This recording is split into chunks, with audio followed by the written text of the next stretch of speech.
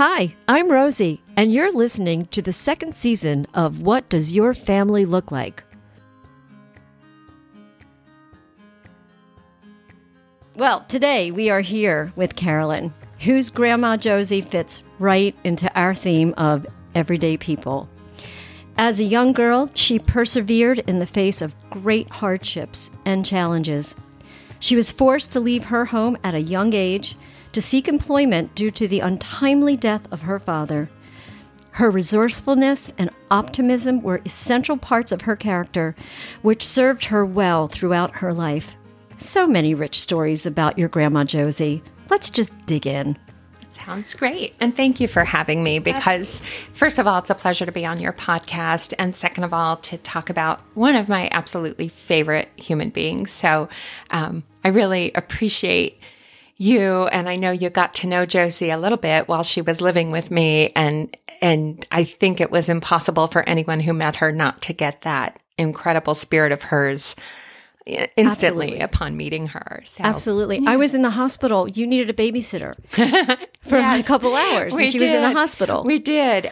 Because even though she was in the hospital, she was still pretty spunky. Oh. And she really just was at a point right after her surgery where I think she didn't realize that she was limited and needed help still to get up. So yeah, at what age would that be? She was about 96, I think, when she had the surgery. And so her balance was a bit off, but she still felt like, she should be able to get up and go to the restroom by herself or get her pajamas on. And so, you met her. I think we were having a family meeting, planning for where she was going to go after the hospital, and you sat with her. I did, and she told me her story, and she started talking about the coal mines, and I don't know where you want to start exactly. Well, that's probably a great place. So she was a coal miner's daughter, for real.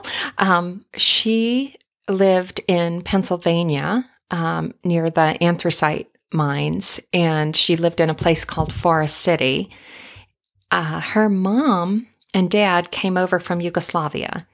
Her father came over first and worked and bought a home, got set up in the United States, and went back to Yugoslavia to marry the bride that he had arranged. It was an arranged marriage? It was. The matchmaker arranged a marriage. But it wasn't to Josie's mom. It was to Josie's mom's sister, who, upon seeing her new husband come back from America, husband-to-be, decided she was really scared and didn't want to leave her family and her village and everything she knew. And my great-grandmother, Josie's mom, was like, I'll go. So back in the day, that's what she did. So she married Antone. Her name was Josephine, and she married Antone, and she came with him to the United States and settled in. And they had their children, the oldest of which was my Grandma Josie. And she was the eldest. And her father was a miner.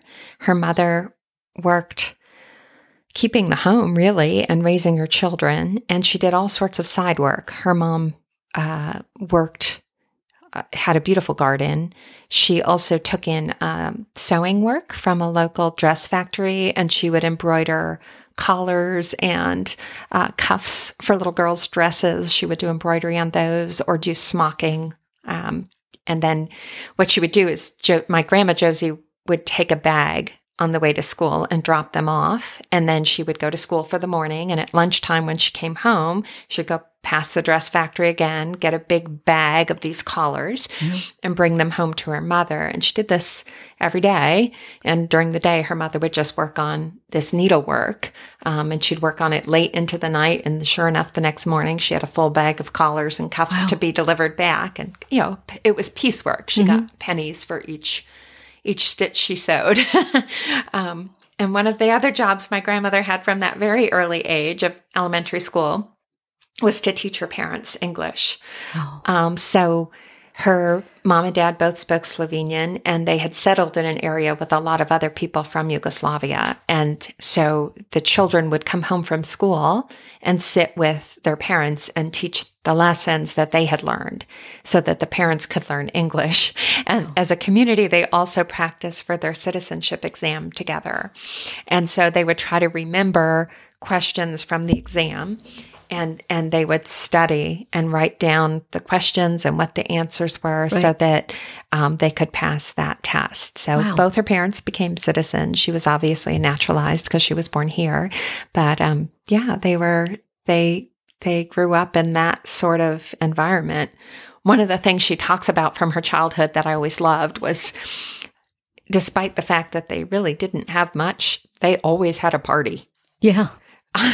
The miners worked long hours and a very difficult job, but every weekend they would have a party in someone's backyard, and one of the families would host, and everybody would bring something, and the men would play a game that was similar, it sounds like, to what we call bocce ball. I think it was called Bellina, but they would play these yard games, and they would drink moonshine or homemade wine, and they didn't have a lot for entertainment, but the families would sing and harmonize together or play their instruments. Yeah. And a little bit of the old village feel. For sure. They just had recreated it there. So that was one of the other things they did to raise money. Her father knew how to make moonshine, and he had a copper still. Okay. And one of her jobs when she was very little was to stay awake and change out the bottle.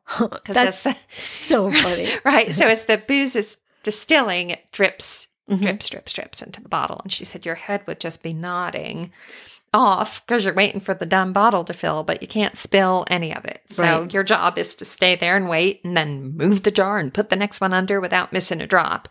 So that was Josie's job because she was the oldest. Her sister Vicky was the thinnest. So her mother took an old coat and sewed a bunch of pockets in it, and she put the bottles in it, and Skinny Vicky had to go around and sell the moonshine. Oh. And the kids would tease her. We know what you've got under your jacket. Oh my gosh. And she was so afraid of getting in trouble. But yeah, that was her job. That is so funny. Yeah. Wow. Resourceful. Very resourceful.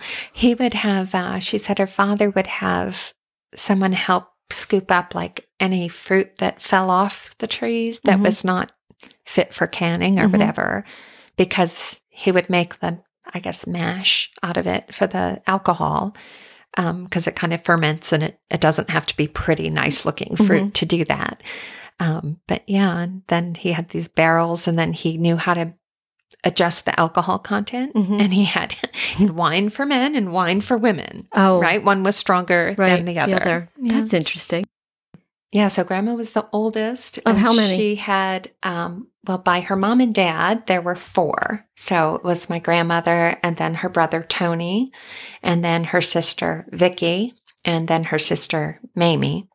And then unfortunately her dad passed away in an accident. Is a big story. Yeah. Is this one of the first real obstacles, hardships that Josie had to face? I really think this was like a life-defining moment for not just for her, but for her whole family. So she was already working and helping out in another family's home.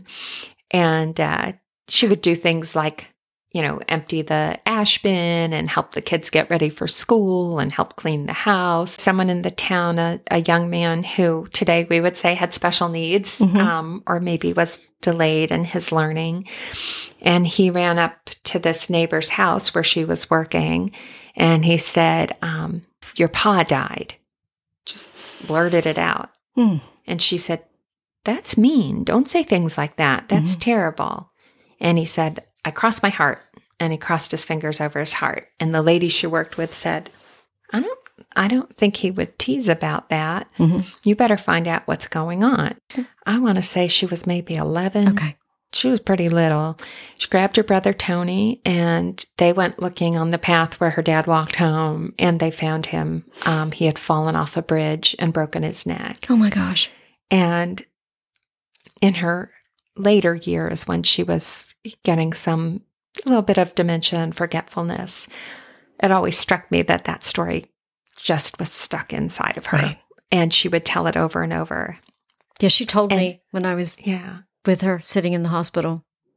Did she? And I already knew the story because you had told me. Yeah. And she said, my grandmother had gorgeous blue eyes, and so did her dad. And she said to Tony, we're supposed to close his eyes So they each closed one of his eyes.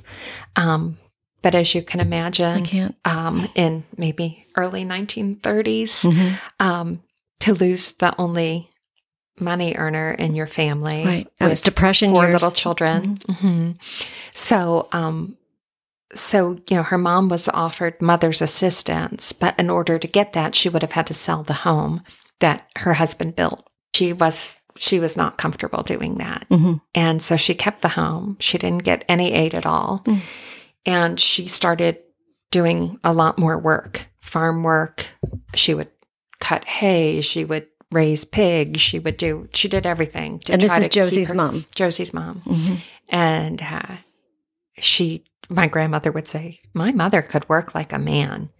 She said you would see her coming up the hill. She would go into the woods near them and she would cut fern leaves. And then she would come and dump them into the pigsty to kind of keep the sty from getting too muddy.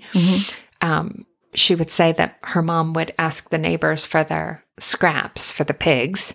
But if something on the scraps looked edible for her children, she would give it to her children. And I remember my grandmother saying to me, her ma found some half-eaten pancakes on the scrap pail and just rinsed them under the sink and threw them in a frying pan and put them in front of them. And she was like, but we were hungry, so so you ate what it. We ate. Yeah. So really they were on the brink of starvation. Absolutely. They really were. So And the garden helped feed them. the garden helped feed them. They raised pigs.